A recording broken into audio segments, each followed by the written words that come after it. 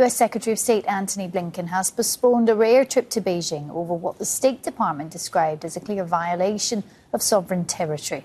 The Pentagon has rejected claims a Chinese balloon that's moving across the central United States is civilian and not being used for surveillance. Officials say the balloon had been seen over the state of Montana on Thursday, where there are about 150 intercontinental ballistic missile silos. The US described the craft as a surveillance satellite. First of all, we are aware of the PRC's statement. However, the fact is we know that it's a surveillance balloon. And I'm not going to be able to be more specific than that. We do know that the balloon has violated U.S. airspace and international law, which is unacceptable. And so we've conveyed this directly to the PRC at multiple levels. And in terms of specific locations, I'm not going to be able to go into specific locations, again, other than to say it's moving eastward at this time.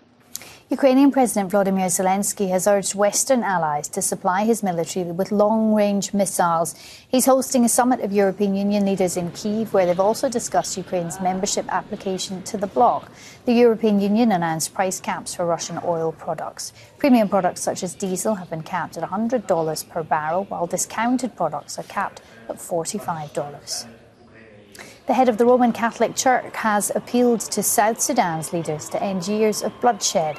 Pope Francis is on a historic visit with the leaders of the Anglican Church and the Church of Scotland to South Sudan, the first of its kind since its independence in 2011. More than 400,000 have died in a civil war that started 2 years later. The Christian leaders urged President Salva Kiir and his bitter rival to turn their backs on violence and on corruption. Palestinian man shot in the occupied West Bank on Friday has died of his wounds. The Palestinian Red Crescent says Abdullah Kalalweh was shot by Israeli gunfire.